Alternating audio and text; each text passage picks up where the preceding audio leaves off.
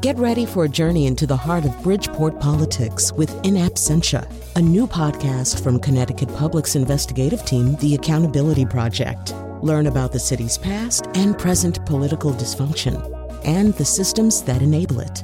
Tune in wherever you get your podcasts. Funding provided by Joe Zimmel and Valerie Friedman.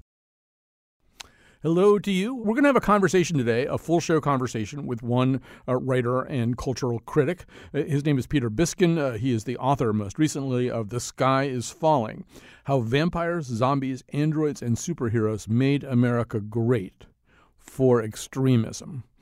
You see, I actually sort of spaced that out because I think his premise, well, you're going to meet Peter in just a second, his premise is a really interesting one, that somehow or other the point to which we have come as a very polarized nation. And we're not just talking about Trump and Charlottesville. We're talking about, for example, there's I think a Michigan State study that's out right now that just says that Americans have drifted, just average Americans, and certainly members of Congress have drifted way out to extremes, far more polarized, resulting in a kind of paralyzed political process, too, in which neither side can really get what it wants, at least only temporarily can either side get what it wants, and then its own slim margin will be replaced by the other side's slim margin.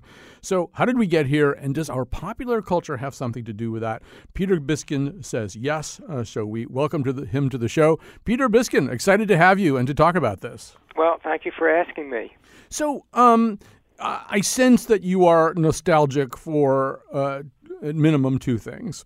One of them is the more centrist kind of politics that characterized, say, the 1950s, where you had moderate Republicans, moderate Democrats. There was more consensus. There was less acrimony. There was the possibility, and it existed not just in the 50s, but it existed for quite a while, of putting one's political preferences aside to accomplish something good for the country. So when you say extremism in your title, you're kind of talking about the end of that kind of consensus seeking, right? Yeah, I'm not really. I can see why you would say that the book makes it seem like I'm nostalgic for, the old mainstream consensus culture, which essentially started at the end of World War II and stretched through the Obama administration with a couple of ups and downs, namely the Vietnam War, Watergate, and Ronald Reagan. And in a sense, it's true. I am sort of, the polarization, today's polarization has gotten so extreme that it does make you a little bit nostalgic for that old mainstream culture. But that old mainstream culture was so narrow in a way. It pretended to include all sorts of views, all sorts of dissident views, all sorts of ethnicities, all sorts of religions. It was a pluralist political philosophy. They talked a lot about the Big Tent, which would include people of all sorts of backgrounds and beliefs and so forth and so on. But in fact, what it did was exclude what was then derided as the extremes. And in those days, after World War II, the extremes were the Communist Party on the left and the something like the John Birch Society on the right. Probably nobody even knows what that is anymore. But it also enforced a certain consensus viewpoint that excluded all sorts of dissent, a lot more than the centrists admitted, and it became a bland, boring culture. So, in certain ways, it's no wonder that people have gobbled up extremism so avidly. True. And yes, there are days when we might yearn nostalgically for bland and boring just compared to what we have now. But you're absolutely right. There was a way in which the center crowded out the sides. Well, let's talk about another kind of nostalgia. Many of us are nostalgic for the movies of the 1970s, Scorsese, Bogdanovich, Altman, Mike Nichols, Hal Ashby. I could go on and on. You had these movies that were kind of about complex human subjects. There were shades of gray. They weren't entirely black or white, good and evil. And then something happened. And our friend, the cultural theorist Bill Curry, is one who's pointed this out to me many times, that, like in 1981, On Golden Pond was the number 2 box office movie in America, and the top 15 box office movies included Reds, Chariots of Fire, and Absence of Malice. By 1991, it's kind of thinning out a little bit, but you still got in the top 15 Silence of the Lambs, Sleeping with the Enemy, and Fried Green Tomatoes. These are at least movies about human beings. They're lived out at a human scale. There's some interesting humanistic questions. By 2001, the top 15 movies are getting very, very juvenile and very oriented towards science fiction, fantasy, and action. A Beautiful Mind at number 11 is really the only movie in the top 15. So the only movie that large numbers of Americans are going to see that's grappling with any kind of adult questions. And by 2011, well, it's really getting pretty shocking. Everything is either an animated feature, a sci-fi feature, a fantasy feature. The Help at number 13, which I think is kind of a teenager's idea of what a grown-up movie might be like, is the closest thing to that. But like the top 35 movies for box office are swarming with science fiction, fantasy, animation, action, which isn't necessarily better. But Peter Biskin, one of the questions that you raise implicitly is it possible with that kind of glut of this particular kind of entertainment for movies to still contain ideas? I'm assuming you would say, yes, they can contain ideas. It's more a question of what kind of ideas. Yeah, I mean, well, it's an interesting question whether you can have a movie or a TV show or any art form, for that matter, completely free of ideas. I mean, even when in the post-war period, when you started to have expressionism and non-representational art, and you had blank canvases, the critics who were, sort of trying to make sense of this stuff started talking about the material object itself, and that art was about, So, I mean, if you look at any movie, I mean, almost the most a movie that appears to be the most vapid, I think, contains ideas, and it's as you ended up saying, it's a question of what kinds of ideas. Right. So there are ideas that we can, there's all these studies that indicate that if you read fiction, it actually builds empathy, and probably if you read fiction about people who are sort of recognizable and not cartoon characters, it might build slightly more empathy. But as your book makes clear, these movies, they are exploring ideas. It's just a question of, as we say, which ideas there are. So let's pick something. I mean, I would say that one thing that comes up again and again, particularly in superhero movies, is kind of the Martin versus Malcolm dynamic, right? You've got Professor Xavier, who's Martin. He's leading a group of others, people who are excluded from the mainstream of society. They are superpowered mutants as opposed to African Americans, and he is looking for a way to reconcile their fate with the fate of the rest of society, looking for a way to get his people seen as an asset rather than a liability. And then on the other side, you've got Malcolm, who's Magneto, who's decided, no, they're just never going to accept us, and we're going to have to go for what we need to go for in a very different way. And we could play that out across Black Panther and some other stuff as well, right? So there's an example of these movies at least exploring a pretty important dynamic idea. I guess I would ask you whether you think they explore them very well. Well, I think they explore them well enough. I mean, the very fact that they, that dynamic that you just described is a dynamic that pits extremism against centrism. Charles Xavier is a centrist. He wants the X-Men to be accepted. He wants to include them in the society under the big tent. And Magneto says, no, that's never going to work. It's not going to happen. They hate us.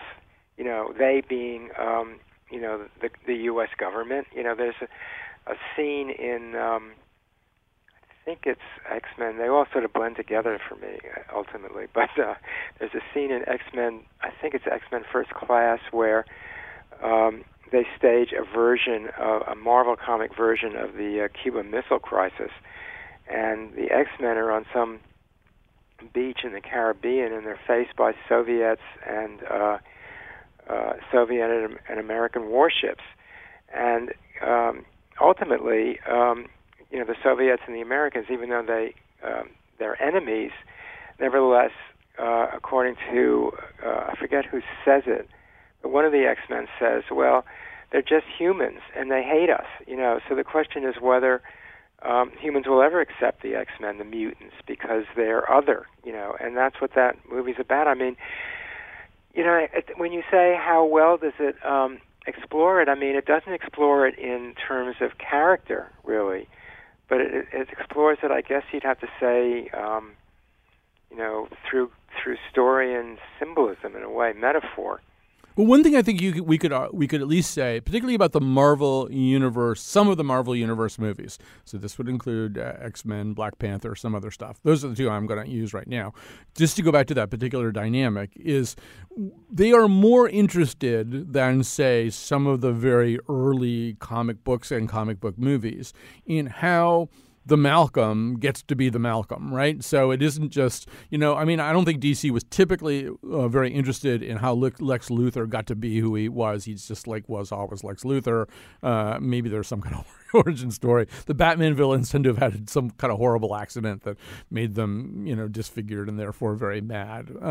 But you have, in the case of Magneto, a pretty sophisticated narrative about that stretches back to World War II and the Holocaust, essentially. And in the case of Eric Killmonger in Black Panther, you've got a similar kind of backstory, right? This isn't just some villain who dropped out of the sky being villainous. Yeah, I think that's absolutely right. I mean, they're rooted in essentially in American reality, even though they're fantasies. And it's interesting and fascinating that the Marvel comics and the movies as well harken back to World War II as much as they did. I mean, I think there are Auschwitz scenes in 2 of the X-Men movies, and the this ongoing secret organization of Nazis called Hydra goes through several different versions of Marvel movies. It's in the X-Men series, it's in the Avengers, it's in Captain America, and of course Marvel's origins are right in the pre-World War II years. I mean, there's a famous cover of a Marvel comic, I think came out in 1930, about a year before Pearl Harbor, when Captain America slugs Hitler in the jaw. And that was when America's official policy was neutrality. And it was so controversial that the people who created that cover had to get police protection against the German-American Bund, which was threatening them.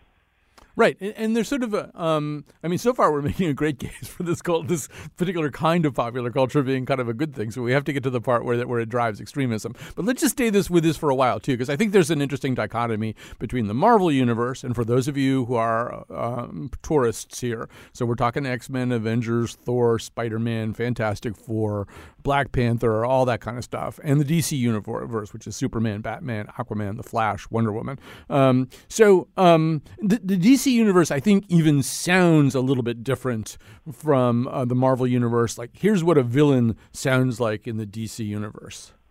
We take Gotham from the corrupt, the rich, the oppressors of generations who have kept you down with myths of opportunity, and we give it back to you, the people. Gotham is yours. None shall interfere. Do as you please. But start by storming Blackgate and freeing the oppressed. It's hard to believe that that's Tom Hardy. But anyway,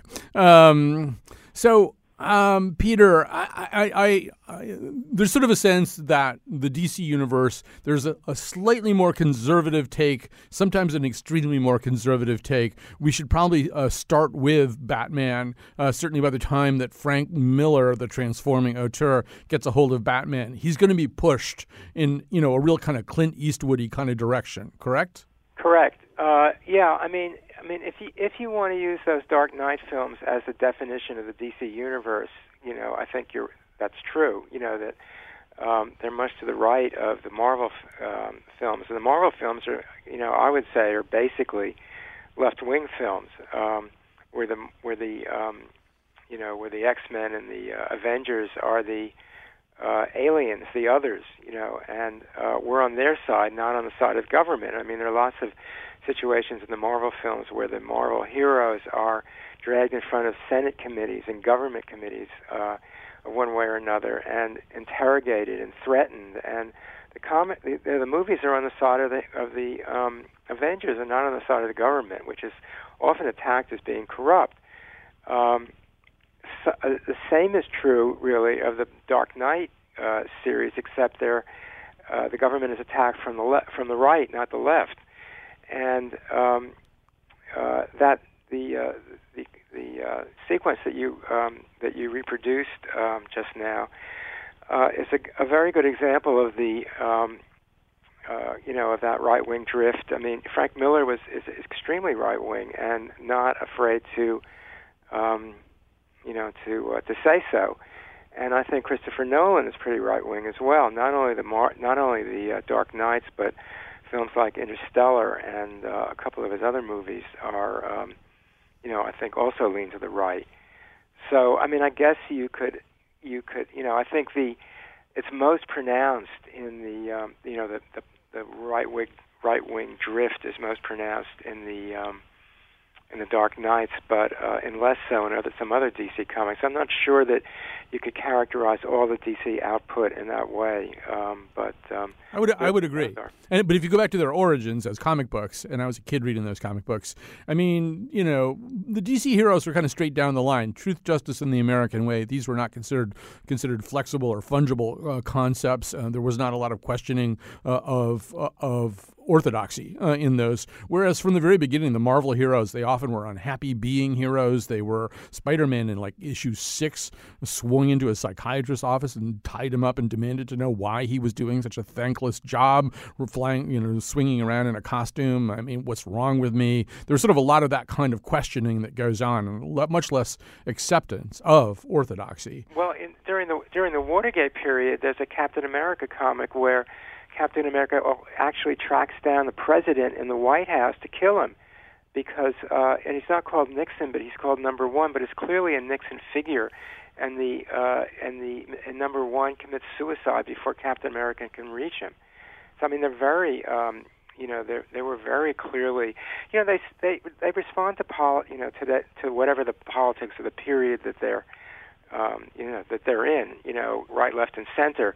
Although I think overall they tend left. Right. I think with the Captain America is kind of like Springsteen. Everybody can project what they want to onto him. So the kind of conservative, flag-waving, beer-drinking guys can, really sing along with Born in the USA and not think too much about what it really means. And with Captain America, my guess is he's a New Deal liberal. He lived through the freaking New Deal. He was alive then. He probably imprinted on FDR. But he doesn't scream about that all the time, so the conservative people can just get off on the flag costume. There's one scene in one of the movies where he's arguing with somebody from S.H.I.E.L.D. or one of those type organizations, and the S.H.I.E.L.D. person, I don't think it's S.H.I.E.L.D., but it's whatever the Redford organization. It's I think anyway. They're boasting about a sort of worldwide surveillance system which is going to stop crime before it happens. And Captain America sounds like a member of the ACLU and says, aren't you supposed to wait until the crime happens to punish somebody? Now you're talking about punishing them before the crime, and he wants no part of it. We're talking to Peter Biskin right now. His book is The Sky is Falling: How Vampires, Zombies, Androids, and Superheroes Made America Great for Extremism.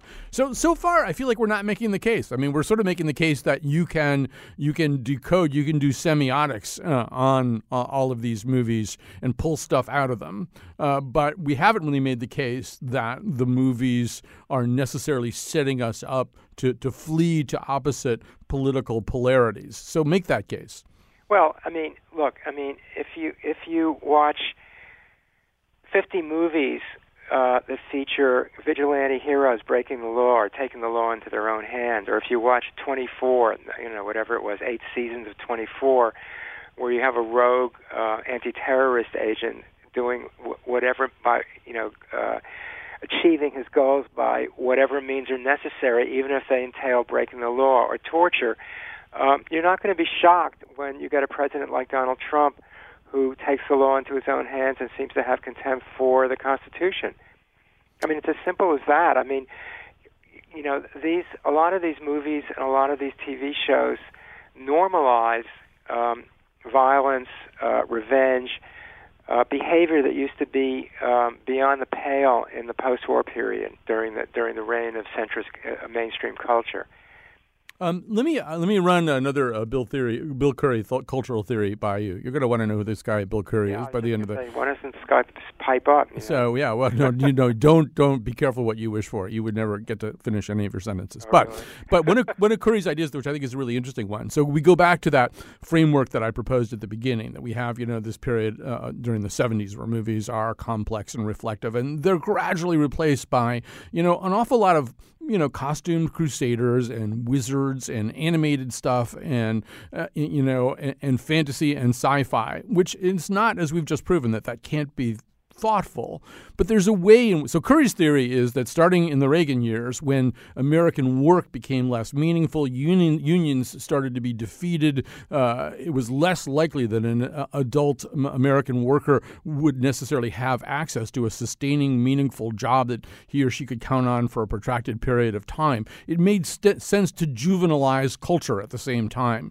Kind of keep them 14-year-olds for life. And that was some of where this culture came from. It seems like kind of a Biskind idea, too. Well, it's an interesting idea. I mean, I never thought of it, I think. But I think the sort of infantilization of American culture started with Spielberg and Lucas back in the 70s, and really, was a backlash again. You started by saying, we all miss those, we all miss Hal Ashby and those early Scorsese and Bonnie and Clyde and so forth. That was an era of, I guess, the first really era of extremist films, where a film like Bonnie and Clyde, the sheriff is the villain, and a bunch of bank robbers who also kill people are the heroes. And even though they're killed in the end, we mourn them. We're unhappy and sad and a bit shocked when they die. But there are a lot of films like that. Butch Cassidy and the Sundance Kid, The Wild Bunch, etc. That was, and I think that there was a backlash against it.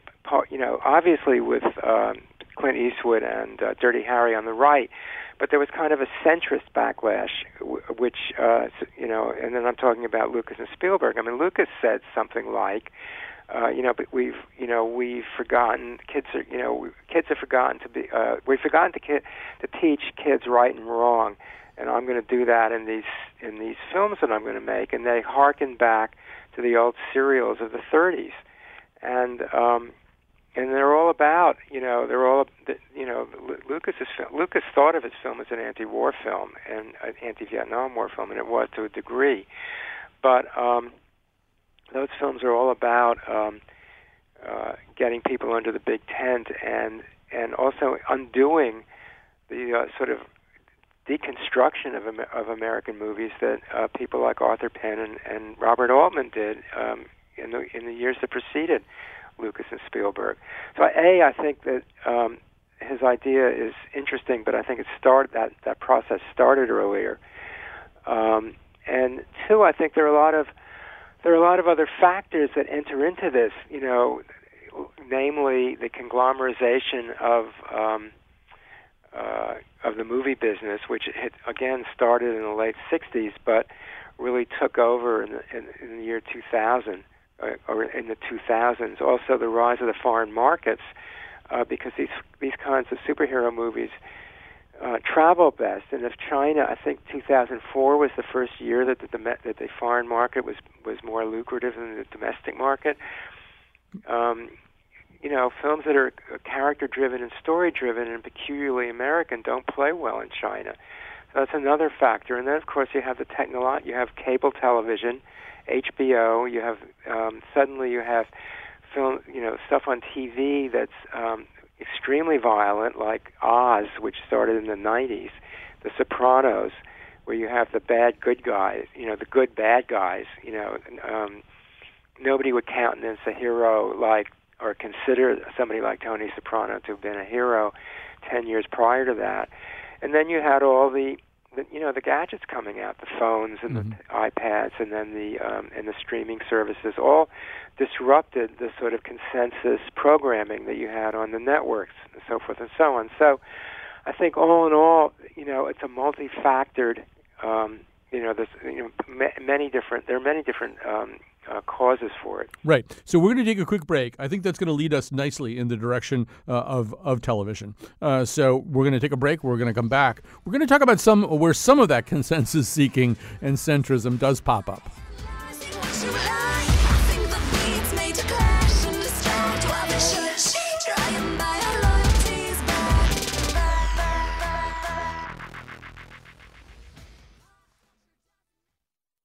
All right, we're back. We're talking to Peter Biskin for the whole show. He's the author, most recently, of The Sky is Falling, How Vampires, Zombies, Androids, and Superheroes Made America Great for Extremism. So we were talking a little bit about how a lot of these movies, I mean, they do play out heroes and villains pretty much in black and white. There are often subtleties and shifting alliances between Thor and Loki or whatever. But by and large, there isn't a lot of consensus seeking. That's not exciting. It doesn't make for a good 2.5-hour movie. But where some of that, I would argue, Peter, seems to have gone is to television, where you can have these multi-season, multi-episode, long arc stories in which occasionally, ultimately where they wind up, maybe after a lot of thrashing around and fighting, is trying to figure out some kind of better model. And certainly last season on Game of Thrones, you all know we were going to get there at some point, on Game of Thrones, we heard this. We are a group of people who do not like one another, as this recent demonstration has shown. We have suffered at each other's hands. We have lost people we love at each other's hands. If all we wanted was more of the same, there would be no need for this gathering. We are entirely capable of waging war against each other without meeting face to face. So instead we should settle our differences and live together in harmony for the rest of our days. We all know that will never happen. Then why are we here? This isn't about living in harmony. It's just about living. So those are the voices of Tyrion Lannister, Cersei Lannister, and, of course, Jon Snow right at the end. So, Peter, we have this situation here where and what they're talking about is a fairly violent and ghoulish version of climate change. But what you have is a group of superpowers essentially getting together saying, is there some way we can put our differences aside and face up to this? Yeah, absolutely. I mean, it started, Game of Thrones started as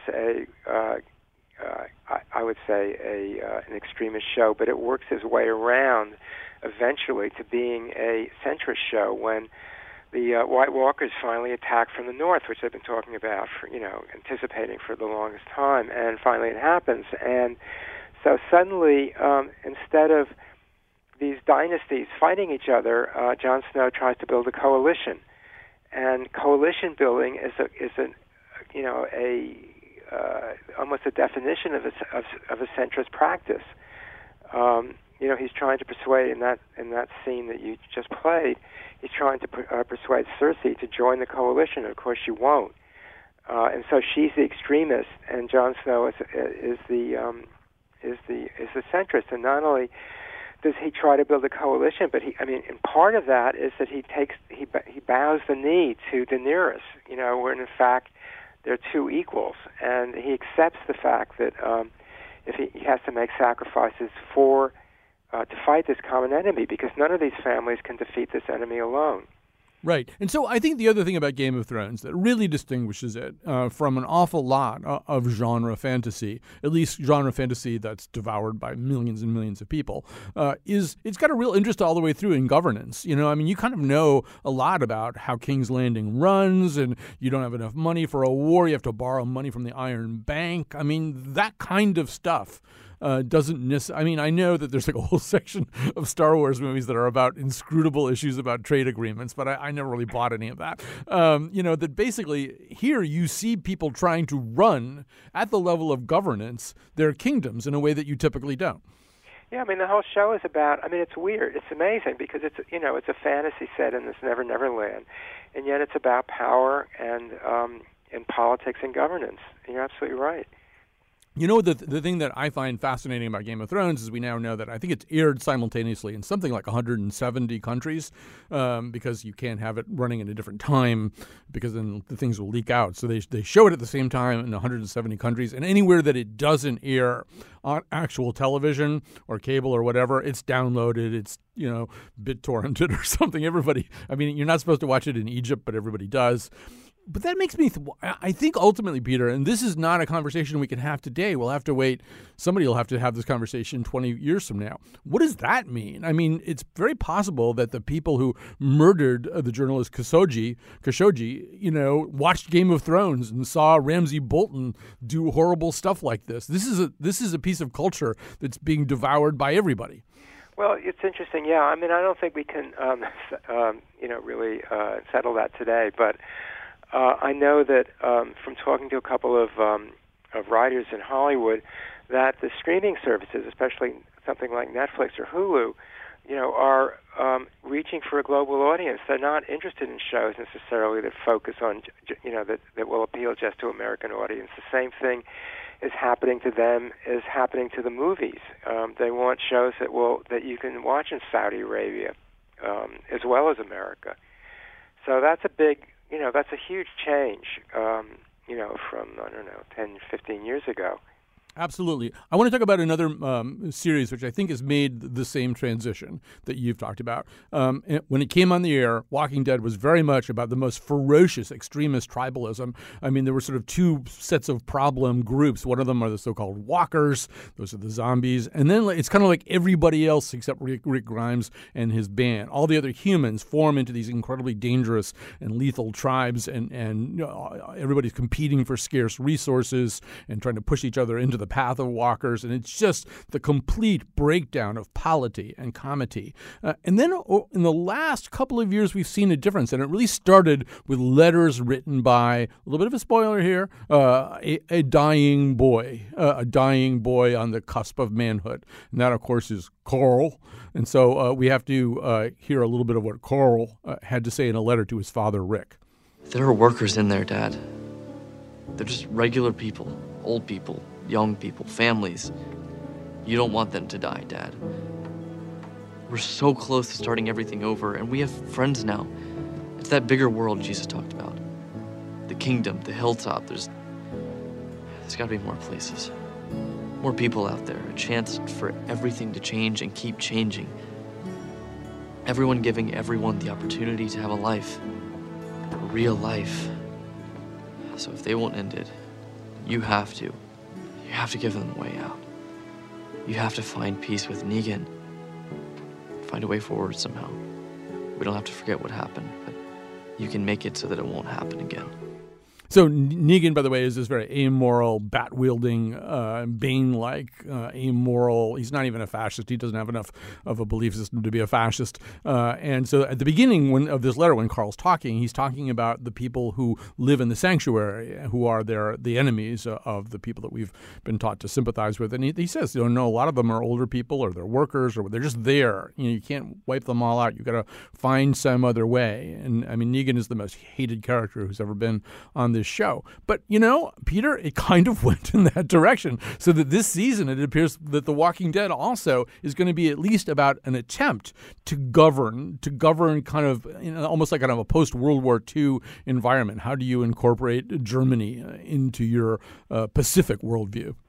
Well, one of the major themes in centrist shows is if you're fighting evil, how do you succeed without becoming the person or the people that you're fighting? If you're fighting the Nazis, how do you win without behaving like Nazis? And in the very beginning, in the early seasons of The Walking Dead, Rick is the leader of this little band of survivors, and he's the hero throughout, more or less.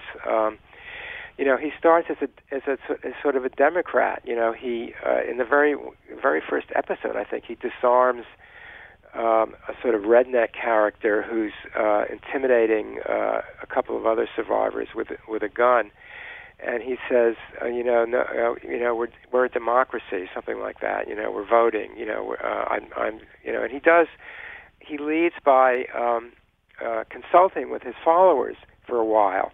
But as things get worse and worse, and more and tougher and tougher, he becomes more authoritarian. At the end of the first episode, second episode of the first season, democracy goes by the board, and he says essentially, you follow me or I'm leaving you to your own devices. And he runs it as an autocracy for a while. He runs the group, And still in the first season, he eventually renounces that, and makes a speech saying, from now on, I'm going to revert to consulting everyone. I'm not a bad guy. I'm not going to be a Negan. He doesn't say that in the first episode because Negan hasn't appeared yet. But in other words, he tries on extremist. They try on the extremist behavior, the extremist model for size in a sense, and then reject it, so that he rejects the model that you have to fight fire with fire, and he refuses to become as bad and evil as the enemies that he's surrounded with. So, and that happens, more. I mean, that speech that you quoted of Carl. One of the things that happens if you go on for 8 seasons is you play the same themes over and over again, and play out the same things over and over again with slightly different, in slightly different circumstances. So that's that whole dynamic. Getting, behaving worse, your behavior deteriorates. In one scene in the first season or second season, Rick is being held captive by some evil, jerk, and he jumps on him and takes a big bite out of his neck. In other words, he behaves like a zombie, and eventually he repudiates that. So that happens over and over and over again, and that's the centrist lesson. You can't become the man that you hate. You can't absorb the evil that you're fighting. You have to hold yourself above that. So no torture, no cannibalism, no this, no that. And that's what that's the difference between centrists and extremists. So, one of the characteristics of the Trump administration is he refuses to do that. He sort of endorsed torture during the campaign, and now this current controversy with the with the Saudi journalist, he seems to be defending the Saudis in what was apparently a hideous crime. So, is he better than the people? He's not even theoretically fighting them anymore. He's on their side. So, I don't know where I'm going with it. I'm going to. Well, that's good. That's good. I'm glad you're mildly confused because I want to take a break right now anyway and come back. We want to leave some time for the final bit of our conversation. We're talking to Peter Biskin, the author most recently of The Sky is Falling, How Vampires, Zombies, Androids, and Superheroes Made America Great for Extremism. In a world where corporations own the game, so they know what you want, so they make it that way. Do you know what you want? Well, it's hard to say, cause they aim to create what you thought you craved, but what you think you crave, what they thought you craved before you thought that you would ever think that way. In this game, if you blink, you miss the change.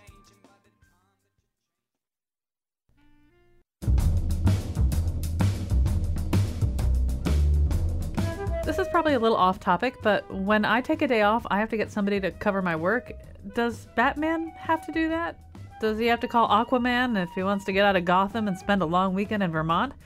Assuming that he isn't planning that weekend with Aquaman, but you know what I mean. Today's show was produced by Jonathan McLannisterpants and me, Kyone Wolf. Amanda Fish calls zombie fish swimmers. Our intern is Phil Gialopsis. The part of Bill Curry was played by Gary Oldman. And now, back to Colin. Peter Biskin, we've got one more segment here. We've got about 8 million things that I want to talk to you about, but author most recently of The Sky is Falling, How Vampires, Zombies, Androids, and Superheroes Made America Great for Extremism. So one of the movies that you talk about in the book is maybe an example of a pretty extreme left position, or certainly a left of center position, is James Cameron's movie Avatar. Let's just hear a little clip from that.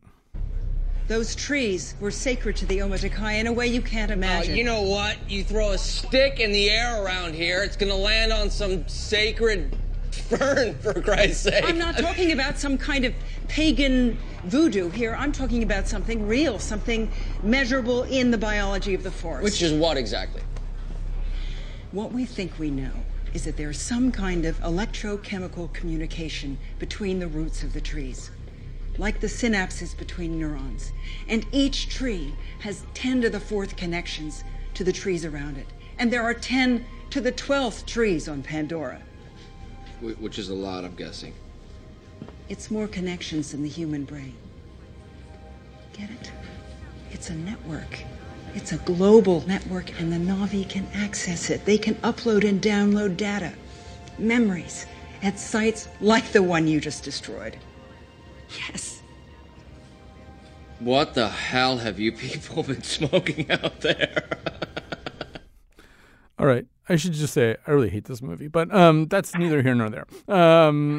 And not because of its politics. Its politics are fine. But Peter, just tell us a little bit about sort of how you see this movie positioned in the continuum we've been talking about. Well, from my point of view, it's a far-left movie for a variety of reasons.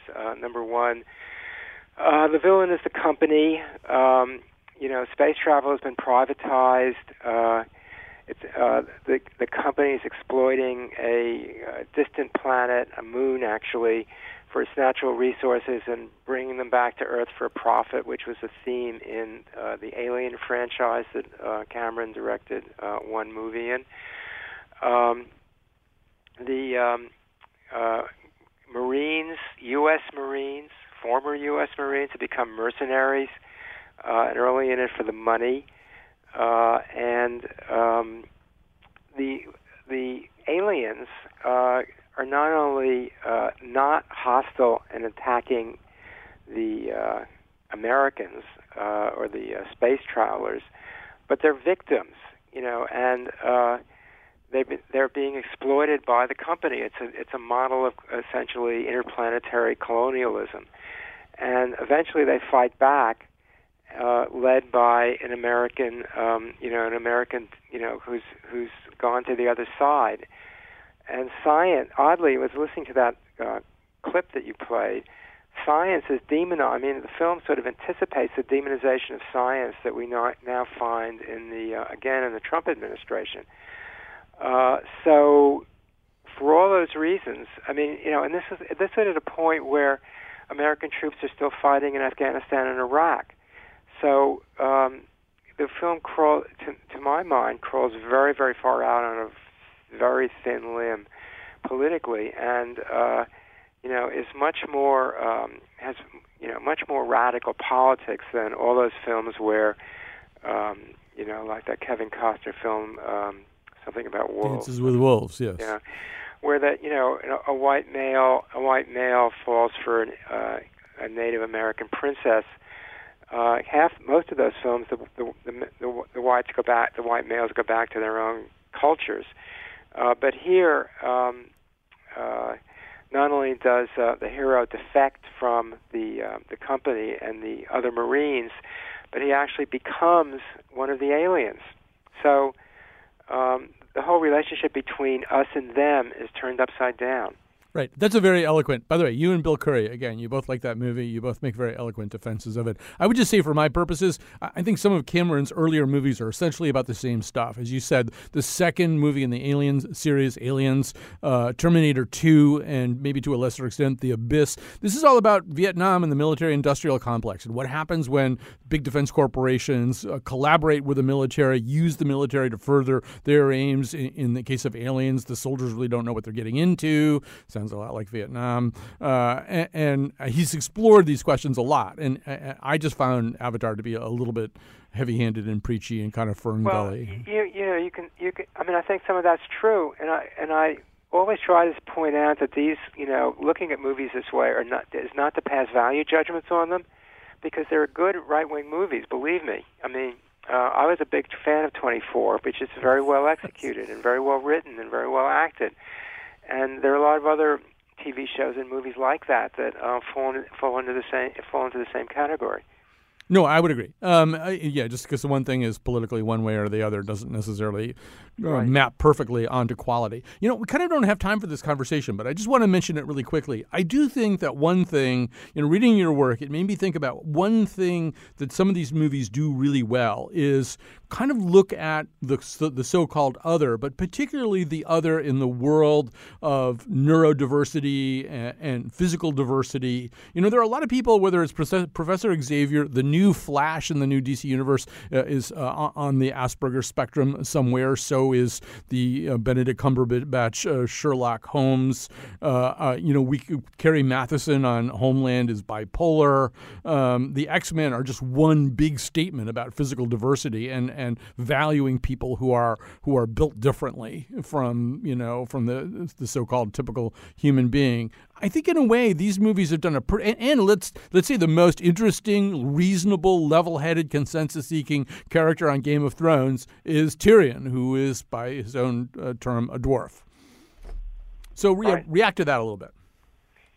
Well, I think that's true. I've always thought making Carrie Matheson bipolar in Homeland was a little bit sexist because she doesn't act that differently from the way Jack Bauer acts on 24, except that she's a woman and therefore she's crazy, except that, in distinction to Jack Bauer, who's a male and just sort of a dedicated, anything goes, right-wing hero.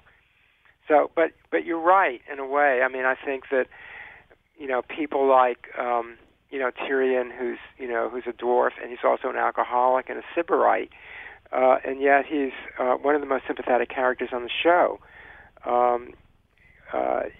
So I think you're absolutely right. It never actually occurred to me in that way. Well, right. We have to have a protracted conversation or argument about Carrie Matheson someday because I think you've got her a little bit wrong. But not right now because we're done. But Peter Biskin, what a fascinating conversation. I've really enjoyed this. The book is The Sky is Falling, How Vampires, Zombies, Androids, and Superheroes Made America Great for Extremism. Thanks very much for listening. We'll be back tomorrow.